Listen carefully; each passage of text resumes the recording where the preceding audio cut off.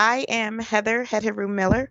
I am a personal change coach and an executive director of a community based organization that focuses on working with boys to help them become leaders. Hello and welcome to Obehi Podcast. I'm your host, Obehi A14, and I strongly believe that everyone has a story to share. Now let's get started into this episode.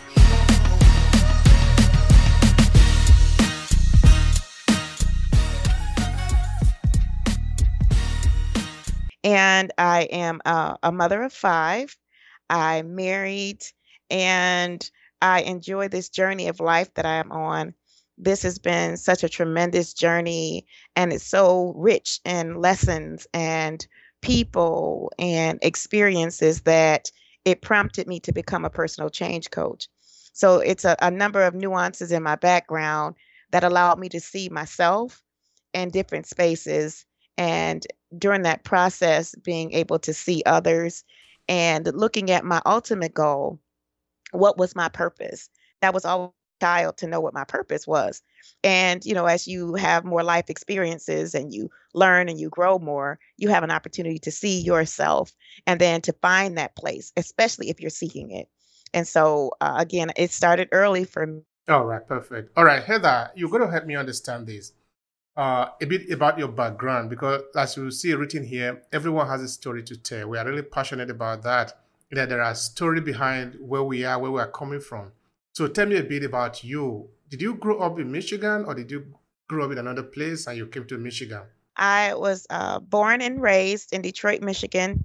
I've lived in other places around the country. I've lived in Florida, I've lived in Georgia, I've lived in Tennessee, but I always came back to Michigan because my family was based here. And that's part of my journey. That's a part of my life lesson is understanding how important family really is and then to see how it impacts our community. And so my background became a part of that process. So my background, I've worked in five different areas of development. I worked in community development. I've worked in organizational development. I've worked in economic development. I've worked in workforce development, and I've worked in personal development. So in all of those, all of the themes that run through each one of those is the importance of family. Workforce development is the process of finding employment that gives you a life skill so that you can make a living wage to take care of yourself and your family. Community development is the position that you hold within your community and what you bring to that community as a family to impact that community. Economic development is much the same.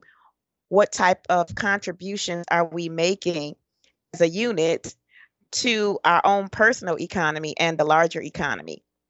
Um, um, Personal development is how you develop as a person to contribute to your hands. And I started to understand it. It transformed me and it helped my purpose to emerge. Thank you so much for that. There is a lot to unpack there. Thank you so much for that. If there is anything you would talk about you personally as you were growing up in Detroit, is there anything you remember as a young adolescent in your time? Help us to understand that. Take us back. So I would say that my first position of advocacy was we went through a period in the city where we were told that we had a particular parasite that was in the trees. And so they started to cut all of the trees down. And in my community, they cut all of the trees down. We had beautiful tree lined streets so that each season, in the winter, spring, summer, and fall, the trees transform with the people. And so we had a huge tree in front of our house that we shared with a neighbor. And I watched them come down. So the way that our city is, our block or our community is set up is that it's like 4 blocks in between two major streets. And so I watched them come down block by block, tearing down trees, and it just broke my heart to see them do that. And when they got to our tree, I started at the corner, and I was fussing at the people who were coming to tear down the trees, and I kept fussing and fussing till they got to my house. And I wrapped myself around the tree and I wouldn't move. And of course they can't put their hands on you. So, they were trying to get my parents to um, have me move out of the way so they could cut down the tree. And my parents supported me, and they said, she's not going to move, then you can't cut down the tree. And so I really grateful that they supported me. But it was the first time I took a stand. Like, I grew up, you don't talk back against adults. You don't go against what they ask you to do. And I felt so strongly about standing my ground about even just this one tree. If I could save just one tree, then maybe, it would make a difference. And that other people might see it, and other people might join, and other people might have an opinion. And so what they told us was that we're going to tear down these trees, but they're going to come back and plant new trees. And I didn't believe them. I didn't trust what they said. And actually, it took some years for them to actually keep that promise. So I was around 12 years old when this happened. And so, by taking a stand, it ignited something in me that one person can make a difference. And so they did not they did not cut down the tree. The tree lasted until I was an adult, and then just by nature of the age of the tree was then cut down in a safe way. And in place, my family planted two trees. And so it helped me to also understand that every year I plant a tree. I try to plant more, but at least I'm committed to planting one tree a year. And so those kinds of things meant something to me, and it ignited something in me, a principle in me, that if there is a difference to be made, I am the one to make that difference. That is so powerful. Man, at 12 years of age, you had that kind of boldness to be able to stand up and you saved a tree. Where did that come from? What gave you the conviction and the impetus to do that? I guess I've always had that feeling of I don't like bullies. I don't like bullies, and I always felt like I had to protect someone whose voice was not as strong, or maybe who was not as strong to stand up against a bully. And so I guess that's another belief that I had. I'm a middle child of seven. And so, you have older siblings and then you have younger siblings, and I'm in the middle. And sometimes was rivalry between the older kids in my family and the younger kids. So if I couldn't mediate, um, I would have to try to resolve it. I love that. All right. Now, you were talking before, you said you are a coach of change, or something like that. Is that correct? A personal change coach. A person of change coach. All right. That is the correct way to say it. Now, what do you mean by that? So now, and kind of much of the same spirit that I grew up holding within me, and all of those experiences, I've worked with individuals. And as I mentioned before, I believe that the restoration of family is so important to an individual and so important to our family. And so, as a personal change coach, I work with individuals, and whatever goal they have set for themselves. Maybe it's a goal of a book or business, or reconciling a relationship, or preparing for a new relationship, or what happened is I got training in a number of areas around personal development. I wasn't sure how that was going to translate once I finished with the training. And because I have established a reputation, a lot of people come to me for advice, or how to set up a plan, or whatever their how to might be, how to change a behavior or a habit, how to change a relationship, how to prepare for a business. And because I have experience in all these areas, people kept coming to me up for strategies on how to do it better. And so people also looked at my story and my life and how I make changes. And so I became a personal change coach to help people change those personal things that it's not something that you want to make public or bring to other people's attention, but it's something that you may want to change yourself. And so I work with people in those areas, something that they want to accomplish, if it's a goal that they want to accomplish or a behavior that they want to overcome. And so that's how I help people the most. And so that's what we do as a personal change coach. I also work with corporations to do their training of their employees. So I help with team building training, helping people get along so that they can do the work better. And in that environment, I help people see how that concept of family fits into the workplace, because you spend so much time with the people you work with that it's almost as much time as you spend with the family that you're connected to. So you have to find your common ground in that space outside of just the work you do together, but you have to be able to recognize some of the nuances that people have.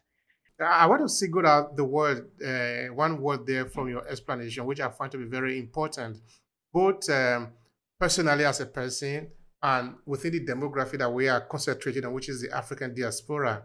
And the Yes. term or the word is family. I think it is essential. It is very important. Now, how do you describe a family? What does it mean? How important is it really supposed to mean to us as a people? That's such a great question. Thank you for asking. Family family is uh, the center of a culture, the center of a belief, the center of common ground. And so broadly, that's what a family is. We have various dimensions of that family. We have the traditional family with the mother, father, children. We have our extended family, which may include grandparents or aunts or cousins. And we experience all of these different units of family when it's a biological family. There's another layer of family that then those who are grafted into that family unit that share the ideas, the values, the culture, and have that common ground. Most of the time, the common ground is that you live together and that those values and the core of who you become is one based on your bloodline. And because of that, there's certain elements that you share that's passed through your DNA. So things that you had no control over that came through your parents, both your mother and your father, and then their parents, and then their parents. So that bloodline passes down certain character traits, certain experiences, certain amounts of your legacy come through your bloodline. So that's the first level of family.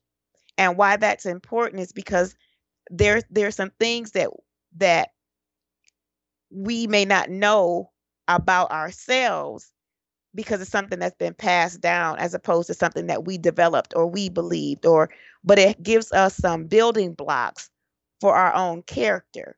It gives us some building blocks for who we are and who we are to become. That is the essence and the essential connection of family. We begin to build a culture around that. Thank you. Thank you. Mhm. Thank you very much for that. And I believe that the work that you are doing is very important in this area because now you are helping youth, you are building youth who will become the leaders of tomorrow. And Yes. this is very, very important. And of course, we can see then that you didn't just jump into it. From the age of 12, you have been speaking out, you have been taking your stand. So you know exactly what you are doing. And this is very important for me.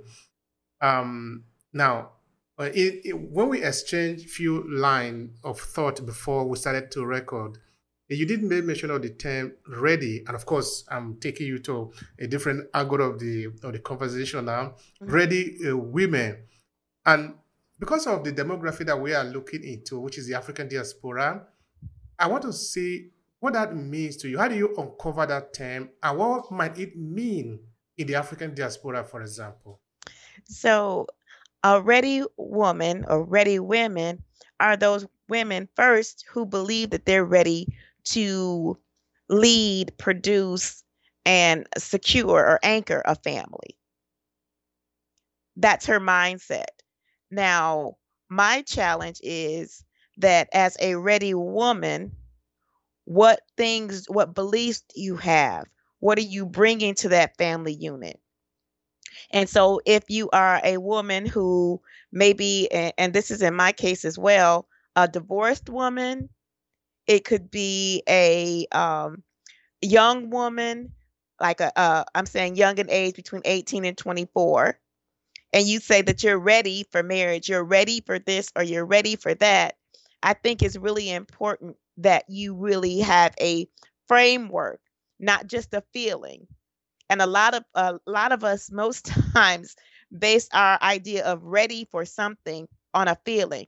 Like I feel this, but never explore what those feelings really mean, where they lead, and where they're coming from. And so I think that's an important element of being a ready woman. And then understanding kind of what that journey ahead is going to look like. Where are you flexible? Where are you inflexible? What will you do versus what you don't want to do or are expected to do that you don't want to do? And so we get into relationships, and I use myself as this model because I've been married 3 times. So as a young woman, so that first demographic I mentioned between 18 and 24, I was in that group and I felt that I was ready because I had dated somebody for 3 years. And so, and at some point in that 3 years, we lived together, we moved in together. And my position with him was, I am not going to go any further with you without being married to you. And while my values held me to that standard, he wasn't really ready to get married, and I more or less forced him into it. I forced him into a decision. Either we're going to get married or I'm going to move on. And so we ended up getting married. That's not the best way to make a decision or to be a ready woman, forcing somebody's hand so that they maintain a relationship with you. I was a young woman. That I knew that it was the right thing to get married and not just live with someone. What I didn't really he We use the term love a lot. I love you, but he said I'm not ready to get married. And I said, okay. So at one point we did break up, and he came back and said, okay, let's get married. So rather than be without me, he would rather be married. And so, of course, we ended up in divorce a few years later because he really wasn't ready. So I got married. So it was some time where I took time to look at my decisions and my choices and cultivate myself, learn more about me, who I was. Um, I had, a journey during that time. And then from there, and it was probably 15 years between my next marriage. I had relationships in between then. I was engaged once in between then, but we ultimately did not get married. And so, again, my ready woman status changed based on experiences, changed based on dating and understanding more of what I wanted and what I didn't want. Um, and then what I was willing to accept or extend in that process. And again, as a ready woman, you recognize that there's two people in this relationship. When I was younger, it wasn't about him, it was about me. When I was kind of in that a midsection, I realized that it was about the two people, and two people had to be willing to come together. So in my second marriage, we were both willing to come together. However, we had some differences that weren't that didn't show up at the beginning of our relationship. He had some different ideas about we had a business together. So we had some different ideas about running a business. I had more experience than he had in running a business. But he wanted to be the decision maker, and he wanted me to go along with whatever he said. And so, and ultimately in that relationship, he told me I had to choose between either being married to him or being in business with him. And so, being kind of forced to make that choice, I said, okay, well, I'll be married. But even in that position, he still wanted me to work in the business, just have no opinion or no voice. And as you know, from the age of 12, I always had a voice. Yeah. And that voice is going to come out. It's going to, but it was for the best interests of us both, and I'm more experienced and you're not. So that became a challenge. It was like, so we started to lose money. It was some other dynamics that happened because me to work without an opinion or without a voice. And so ultimately our marriage dissolved and we had a son out of that marriage. And so after that point, and both of us were older. This is a significant age for me. When I actually had my son, I was 40 having a son, and so that was significant to me. And he was 13 years older than me. So having a newborn and the path that we were moving was really interesting. It was really interesting. So just kind of those dynamics. A ready woman, this next stage of ready woman. So now I have on my ready woman status two marriages, two previous marriages, a child, and a new mindset about who I am, because now I have age and experience and relationships and business and all of these different dynamics that help me to find more about myself. And so when I moved into my third marriage, where he came into the marriage with children, I came into the marriage with children. So another level of being ready.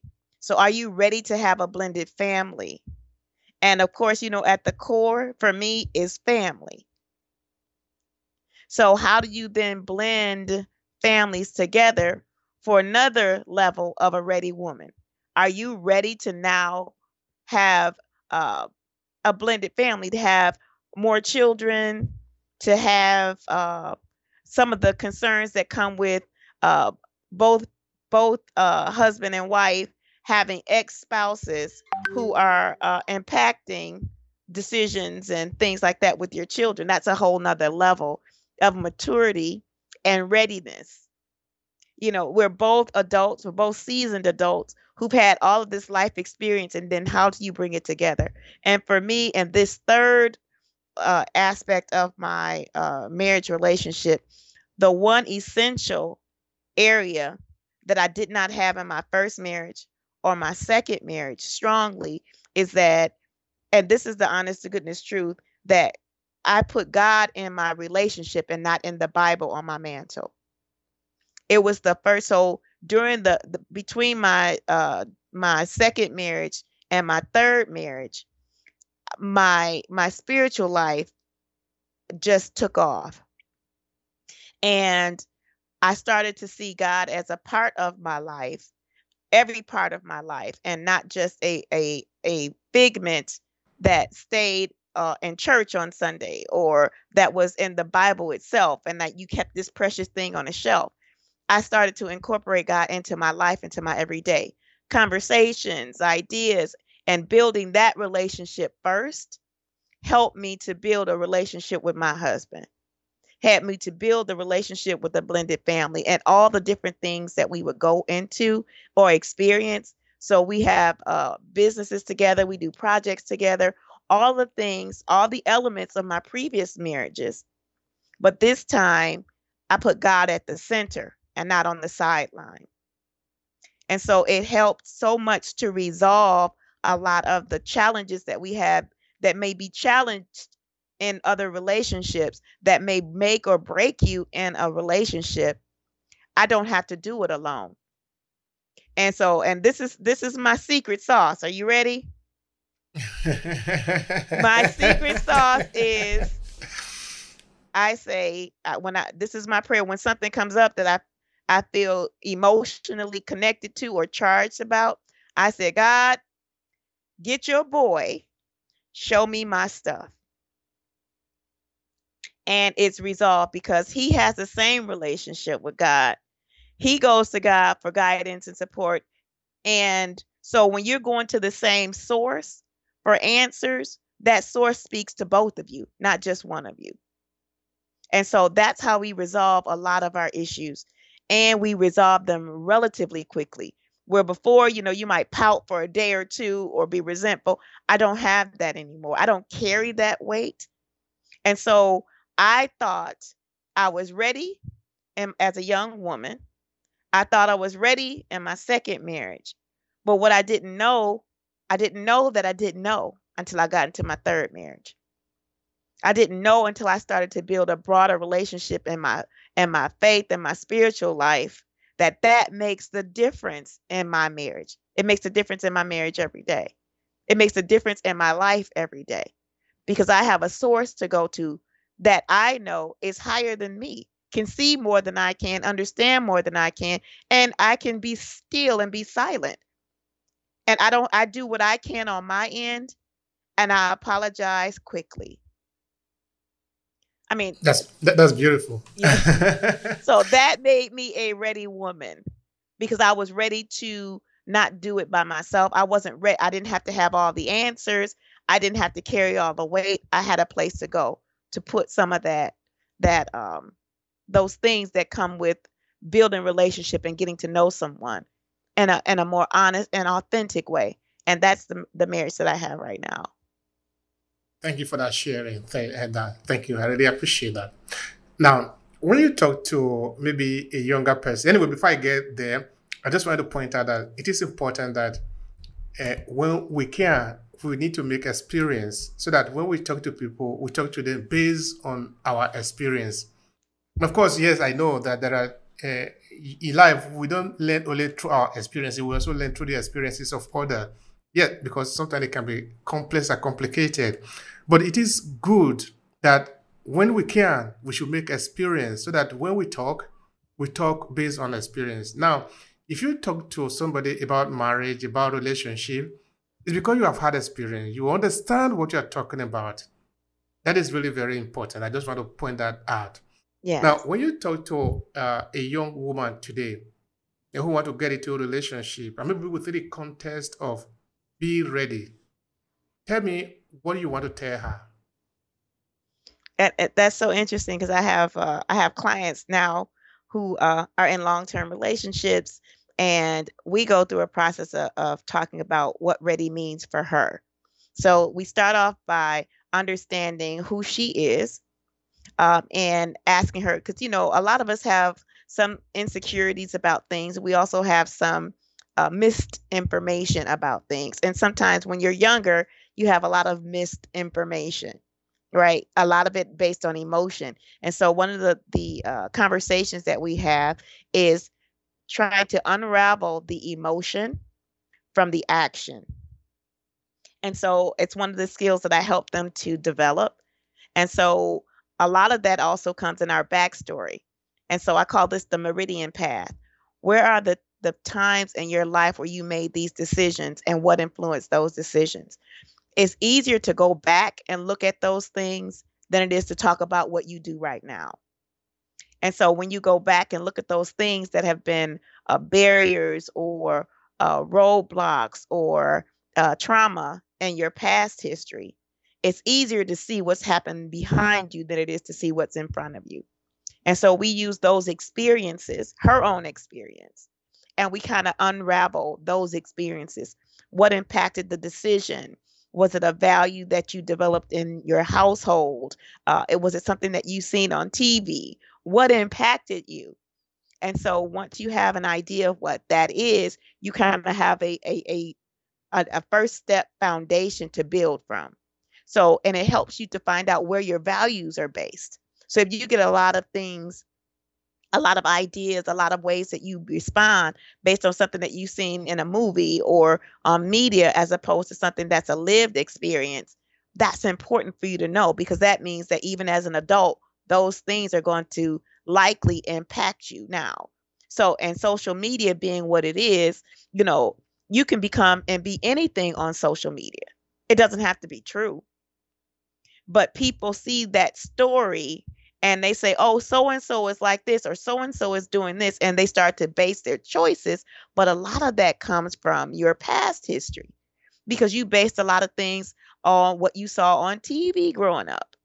And so that became your value, not necessarily what happened in your household, or it could have been an influence in your household, or it could have been a trauma in your household that made you more passive than having a voice to speak up. So the first thing for her is that she understand her backstory, where those things are coming from. Of course, there are a series of things that come out of that, but that's the first thing that we do is kind of journey in that space. Thank you for that. And that is very important. That is an important. All right. Now, in a relationship, when you talk about relationship, but of course, you are bringing two different people together, or they are bringing themselves together to embark on a journey, because it's a journey. It's not a one day event. Just let's go Yes, and have a pizza or have fun. That is the end of it. No, it's a journey. it is. In this journey, it's usually full of ups and downs. It's not always up, it's not always down. It's just up and down in most of the cases. What role does trust have to play there to make it work? Trust is really important, and it's most people give you a measure of trust when you go into a relationship, but it's almost like just the tip of the iceberg of trust that you get. The rest of it is past experience. Everything that's underwater that you don't see is the past experience, is their ideas and values, is all of these other things that you don't get to see. So trust seems like you may have somebody's trust, but ultimately you're only seeing a very small portion of that. And as you begin to build relationships, that trust, that water kind of recedes a little bit more. And the more that you develop in time, the more that you develop in experiences and lived experiences, things that you share together, you build that trust. And so it kind of takes that, you start to see more and people start to reveal more about themselves and why they trust or don't trust. And so it's a bigger picture. So when you start getting into some deeper issues, and one of the ones that we always stumble upon is some level of trauma or early exposure to sex or sexual activity. And because of that early exposure at younger ages, it impacts your trust. And so for women, it may impact her trust for men. For men, it may impact their trust for women. And so it's a huge issue. It's a huge issue, and more people are coming to uh, coming to the surface with a lot of that type of trauma and how it's affecting their relationships with others and their relationships with themselves. Because if it's not addressed and it goes unhealed, it's going to continue to affect you in relationships and affect your life.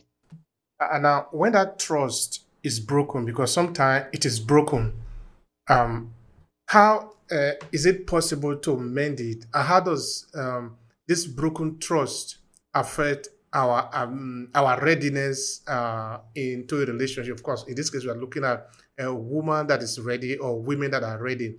How does maybe a woman that have suffered a broken trust, how does that affect her being ready for a new relationship? So it's really important for her to identify where the trust was broken and what was broken and separate the trust that was broken from the person. And sometimes you associate that broken trust with a role. So if the trust was broken, it was a uncle, or if it was a neighbor, then you look at uncles and neighbors in this way. So it kind of goes along, and it may even go along with gender.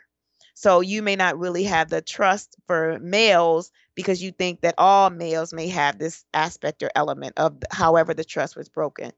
Even in relationships, cheating is another way that trust is broken. And so being able to overcome starts with first identifying your feelings about that broken trust. What was at the core of it? So, and I'm going to tell you that there are really five things. We have these things I call strongholds, these aspects of ourselves that hold us back from making decisions or hold us to a certain, uh, only allows us to give a certain amount of ourselves to a relationship. And so, and the trust also is connected to that. So the strongholds are rejection, abandonment, distraction, control, and pride. That those things that hold us back in relationships tend to be based on one of those five elements. So if you feel like you've been rejected somewhere in your past, then you may have that idea that somebody is going to reject you. They're not going to make you really feel like you are a part of them and they're a part of you. That can affect trust as well. And so being able to overcome to be a ready woman is to recognize that these are things that hold us back, to identify where they are in your life, to address them at their core so that you can move forward in trust and you can overcome your own obstacles because those become our own obstacles. It's not what somebody else does, it's what we think in our minds, and we can't separate those experiences from the person and the person that is in our life as well. Because you think, oh, well, you're going to leave me too. If you had a relationship or a situation, and it could have been just, somebody in your life that was meaningful to you passed away. You felt abandoned because they were the only person that gave you this type of feeling or security or safety. That could be an issue in your adult years. So if you don't know that, you can't overcome that. So you have to go back and try to find where that trust was broken, where you feel abandoned or felt abandoned or were abandoned, so that you can address that, so that you don't feel that in your relationship, because it's going to hold you back, because you're going to always have at the back of your head that somebody's going to leave me, if that's one of your strongholds. Stronghold. Mm-hmm. All right. Now, your client, you are a coach now, no? Yes. Your client, what kind of thing do they complain to you within this area of be ready or relationship in general as it were? Mm-hmm. What are their worries? So some of the worries are that I'm I'm getting older. I'm not dating anybody. I'm not seeing anybody. Is there really somebody for me, or is there somebody that would be interested in me? Why or why not? Um, I have clients that are asking, where is my husband? I did all the things I'm supposed to do. I went to school. I got a job. I got my own house. Where's my husband? And those are the questions that they're asking. They say, I'm ready. Where is he? And so, and it's that's that comes up quite a bit. Um, some other questions are about people who are already married. Uh, why aren't we getting along? Why is he different? Um, what's happening in my relationship? What's happening with me? And some of it is just the changes of life that put you in a position, or not understanding who he is at his core, having differing values that you never looked at before. So those questions that were never asked, I didn't even know he was like that, or I didn't know I was like that. I didn't know this was an issue for me. Well, the areas that we didn't explore, the areas that we, because of the trust, we only showed a little bit of ourselves. So they're thinking that we're one person, and we never shared with them the other things that are under the surface that person never saw. And so now, as you're with someone longer and those in that relationship, some of those things start to surface. It's a natural part of you, but it's something that he doesn't like that's causing conflict. What do you do about that? So these are just some of the things that come up with relationships. Trust is a huge one. Not having a sense of trust in the relationships, that in existing relationships, is also an area that comes up. I think we are going to make mention of trust a number of times, any time that we're talking about relationship, because, yeah, it's a magic word out there. Yes, it is. Yes, it All is. right. As a coach, what do you think really make relationship work? The things that make relationship work, I have to say, my biggest lesson was one, to be able to have a source to go to. So for me, my source is God. I go to God first. Um, I have established what my values are. One of the big issues I think that we don't and have not established in relationships is really what love is. So being able to have some guidelines, and I always tell people to start at First Corinthians chapter 13. Start there, and it's the it's a popular scripture that says love what love is. So I think that's a great place to start and go through it and look at it as a checklist. Love is patient, love is kind. It talks about what it is, and it also talks about what it isn't. So I think it's important. Just as a baseline, I tell people to start here and look at it as a checklist. How do you weigh on this checklist? And you can do it on a scale of 1 to 5, which I encourage people to do. Are you patient? Okay, on a scale of 1 to 5, what is your level of patience? What on a scale of 1 to 5, what is your level of kindness? How do you consider kindness? Because those two things are key to a relationship. And I'm so glad that that kind of sets the tone as it starts off. And then it tells you if you don't have these things, then you just talking, you just making noise. So I love that about that verse, that First Corinthians chapter 13. It kind of helps you set an agenda. If you don't have an idea, we talk a lot. When we talk about love, we talk about how I feel. I feel so safe when I'm with somebody, or I feel like they're this. And 3 years down the line, you're like, I don't feel like I can trust them. Like, how did it go from this at the beginning to this just 3 years later? What happened? Because it was all based on your feelings. It wasn't based on substance. It wasn't based on what you share together, what you build together. It's not just feelings that make up love. There's love as an action. And so what actions have we taken in our relationship to come together, to build together? Can you use that? I mean, those are things that you should establish before you make that deep of a commitment. And so another way, I have a book called The Survey, and it's some questions that when you get into a relationship with someone, and these are some of the questions that people typically don't ask when you're moving toward a more serious relationship. It's their deal breaker questions in there. And I think if you're really serious, then you and your whoever your partner is should go through the process, take the time and go through the book. I went through the book with my present husband. We went through the book together a couple of times, and there were some very tough questions. There were some deal breaker questions in there, um, and the ones that were deal breakers, we had to really determine. Okay, can you really live up to this expectation? And this is my expectation, and can you live up to it? I think those questions are really important to ask because you need to know what your boundaries are and you need to know how to overcome those boundaries in a marriage relationship. So you can have the same boundaries as a single person, but when you come together in a marriage, you have to be able to overcome those boundaries, whatever those boundaries are. I want to pay attention to what you said before, which is the source. Because we are not perfect. When we get into a relationship, it's not because we are perfect that it work. It is not. It is because sometimes we are able to tolerate the other who is also not perfect. Yes. So we have a kind of this imperfect contract that we have that, okay, this is what I would like to do. If it were me, this is what I would like to do. But that is if you were alone. Not that you are living with somebody, you are sharing your life with somebody. You don't like to do that, but you do it because of that person. Yes. Is it what we call love?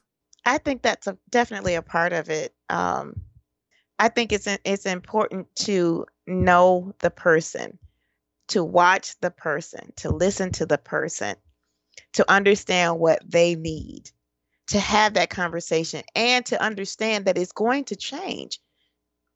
We don't stay the same from day to day and month to month and year to year, but are you flexible? Are you willing to be open? Are you able to embrace that change? And some of us, we don't like change. I need to have this strict routine. I need to be this way and I need to be regimented this way and these things. And when you do this, it throws me off. And that is part of blending of a family. There are things that, and and it's funny that, my parents were married for almost 55 years, before my father passed away, before like just a few days before their 55th anniversary. And people would say, because they had been together so long, you already knew, he knew what she would say about certain things. He knew what she would say about certain things. And so you start to know somebody well enough that you can speak for them. I don't drink. I don't drink alcohol. I don't drink wine. I don't drink. So my husband is not going to put me in a situation to drink. That's the first thing she doesn't drink. So he's going to make sure that I don't even have to say anything because he knows I don't drink. I don't like to be in environments where people are smoking because I don't smoke and I don't like being in that environment. He's not going to put me in an environment that's unsafe for me. I don't have to fuss and fight and complain about it, and say that you don't understand me when you already know that. So, and likewise for him, he's a very outgoing person. He's going to have a lot of people talk to him because he knows a lot of people. So I can't be insecure because women come up to him and know him or speak to him and get mad because all these women are coming to speak to you. This is a part of who he is. And so I have to be secure. It's not his fault. That's a my issue. So we have to be able to recognize what our own issues are and address those issues. Again, it kind of goes back to the stronghold. If I have issues of insecurity, it's likely that somewhere in my life I felt abandoned, that somebody was going to leave me. And so my insecurity about all these women speaking to you would be, oh, I think you're going to leave me and go with her. And so that's the root of my insecurity. So if I never address that, I would be insecure in that space. But because I have addressed that issue or those issues in my life, I don't have that as an issue. I see her and him the same. These are people that you know. These are people who respect you and they want to address you. They want to speak to you. They want to have a moment of your time. I'm great with that because it doesn't take away from me. He's also mindful that he's not going to give somebody a lot of time if we're together. And so he sees it differently because he sees it as a matter of respect for me, which I appreciate, but that's my issue to deal with. That's not his issue to deal with. And so recognizing that, like knowing who that person is, he is a public person. So I have to recognize that that is who he is. And this is the relationship I came into. And so, and both of our past relationships, it was always an issue. That was one of the issues with my first husband because of the jobs and the way that I worked, and the companies that I worked for had 3 different shifts. So that's a 24-hour shift. So my job, I had to be setting up training programs for all 3 shifts. So he would feel suspicious when I would have to get up at 2 o'clock in the morning and go set up a training class because that's the shift that had that training class. And so he was insecure thinking that, okay, are you really going to, and I would tell him, come with me. Why would you want me driving on the road that early? Come with me. And he would say, no, you go ahead. So don't feel suspicious when you don't really understand what's going on. But because of his insecurity, because he had an issue with abandonment early in his childhood because his mom passed away early, he has an issue with abandonment that he never dealt with. But this was my job. I couldn't help that my job had me working like that. So things like that, you have to know the person. You have to know that person and you have to be flexible. But you also have to know your issues and be able to address and grow in that. And you don't have to keep that from your mate that you're growing in that issue. Let them help you grow in that space. Thank you for that. Yes. All right, now let's talk about sometimes what can be the result of a marriage when it doesn't work, when it is separated. Yes. And now, if it is separated, the marriage that don't have children in it, where it's pretty okay. Okay, if it's a person that is highly rich now, then there's a lot of money involved. Okay, you also need to settle for that. Of course, that is pretty easier sometimes. Hmm. You go to court, the court decide it. But I'm not really interested in that. I'm interested in when there are children in it. That is Yes. the most important part of it because now you are responsible for life. And you are going to make sure that you prune that life to become good. It is not a small responsibility. If a man and a woman were together and they are bringing up this individual as their children, it's still going to be hard, but at least it's going to be easier because at least you are holding him or her in one hand, I'm holding him or her on the other hand. The child feel better, no? Than maybe the child is living only with the mother who is going to feed him or her with sometimes bad memory of the father because there is no way as a mother who is separated you're going to be telling your child, oh, your father was very good, he was lovely, he was the best man in the world. If that is the case, why are you not there? Why are you here? Why did you leave him alone and you are Right. here? So it is natural that this woman is going to feed the child with a lot of negative things about the father in most of the cases. And if the child also live with the father, in most of the cases, it's also going to be like, because you're going to have to justify certain things. So this brings me to the question: how do you deal with co-parenting when the parents are separated and there are children in between? And that is a very difficult space for a lot of people with co-parenting. Um, Depending on the reasons why the parents broke up, it's going to impact uh, some of that process and what happens with the child. It shouldn't. Children deserve and need both parents, and it's if the court is making the court order to tell the parents how they need to navigate the life of this child, you're already kind of at a disadvantage because somebody else has to tell you how to negotiate the raising of your child together. So you want it to be a conversation that you both have together and understanding that. So, and some can impact our ability to work together, especially if it was a very bitter breakup. What we have to do and remember is to put our children first. The child has to come before the difficulty with the parents.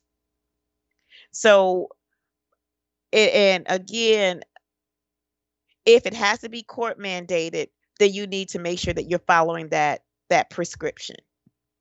If you're able to work together and have the best interest of the child, you have to know that that child needs both parents. And you have to do your part to keep that at the forefront of that commitment. Now, when it comes to the contributions of what it takes to make sure that your child has a good quality of life, there's some things that you may do differently for the child, and that also depends on who has custody or if it's joint custody. And so each circumstance, whether it's joint custody or sole custody, you have to have you have to be flexible and you have to keep with the best interest of that child first. And so we want to make sure that that there is time. Equal time is best for that child. Equal time with mom and dad is best for that child. Um, but making sure that they have opportunity to not just engage with the parents, but if they're grandparents or extended family that have been a part of that child's family, you have to continue to graft those people into it too. There are grandparents' rights as well as parental rights, and it's a legal component when that happens with our children. There are grandparents' rights. So there are grandparents that can sue for time with their grandchildren too. And so that's important to know that it's not just the parents that benefit, but the grandparents. And again, they can take you to court and sue for that grandparent time. At least in the state of Michigan, that's the grandparents. And I know grandparents who had to sue for time with their grandchildren in spite of what the parents were going through.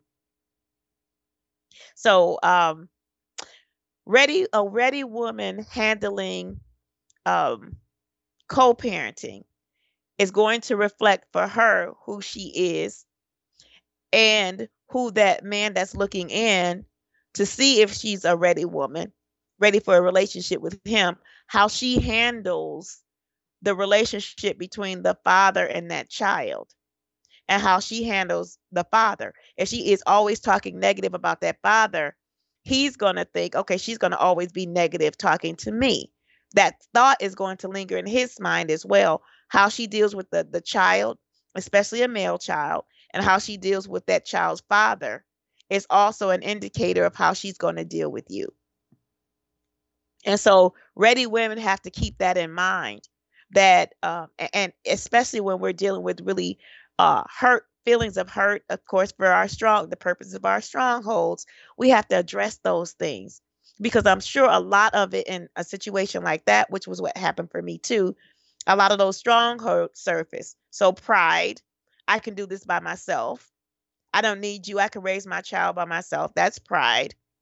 Control, well, you can only see them when I say you can see them or where it's convenient for me. That's control. Rejection, um, they're not in agreement with you about the turn for the child, so you're feeling rejected, that he's not cooperating.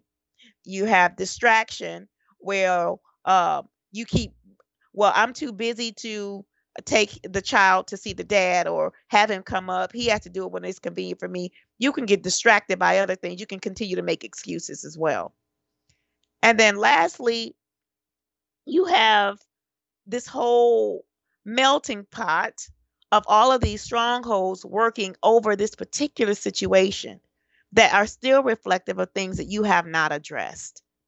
So a ready woman is going to look at these things and then she's going to do some self reflection and make sure, though, that she's still lifting up her child and this co parenting relationship. That means that we are working together to parent. That means we're both parents. That means all of the decision making is not mine, all of the decision making is not his. We have to be able to give and take. And again, keeping what's in the best interest of that child at the forefront. Thank you for that. I wish people can listen to that and can really take to heart what you have said, because that is the root cause of a lot of the problem that we have in the society today. Whether you're talking of the US or UK or in many other parts of the world. Because first, the family, you spend a lot of time talking about the family at the beginning of the conversation. Because that is very important, like I said there, and also for our community, the African diaspora community. But of course, now we know any person who have a half brain know that the family is broken, and the children are the one that suffers more, and sometimes this aggression is transferred to them.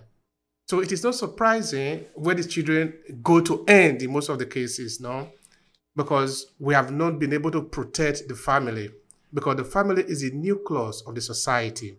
Yes. If we destroy the family, we destroy the society also. And of course, we are having a problem to manage. Everything is managed now. We're just managing, because we have taken away the value, the sacredness of what used to be the family.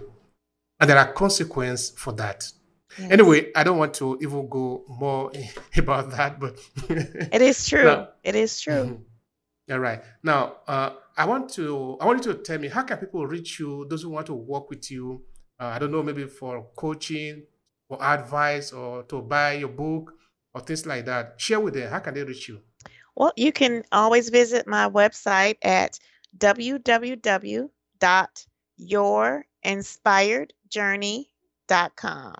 You are not on LinkedIn or any other social media where they can find you? Oh, yes. You can find me on Instagram. You can find me on Facebook. You can find me on LinkedIn. And then you can Google me if you need to find my books. Make sure you put Hetheru Miller.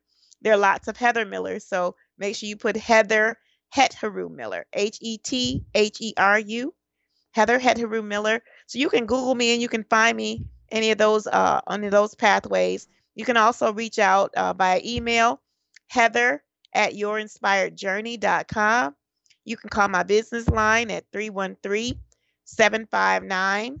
7855. You can reach out by phone. So there's lots of ways to find me.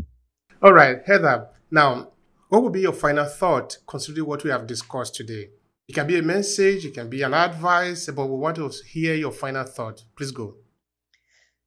So I believe that what anchors a family is a ready woman. I think the same family anchors the community for a ready community. When we have a ready woman, a ready family, and a ready community, it will change the landscape of what we see now. It'll change the violence.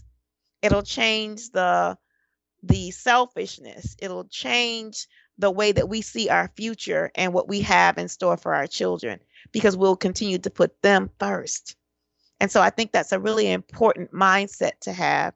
And I think if we're not following that mindset, then that means that we're not going to our source for intervention. That's the most important piece. Go to your source for intervention. Thank you so much for that. That is very important. And I believe we need to leave it there. Thank you very much. Thank you. If you enjoy this podcast, make sure you subscribe so you never miss any of our future episodes.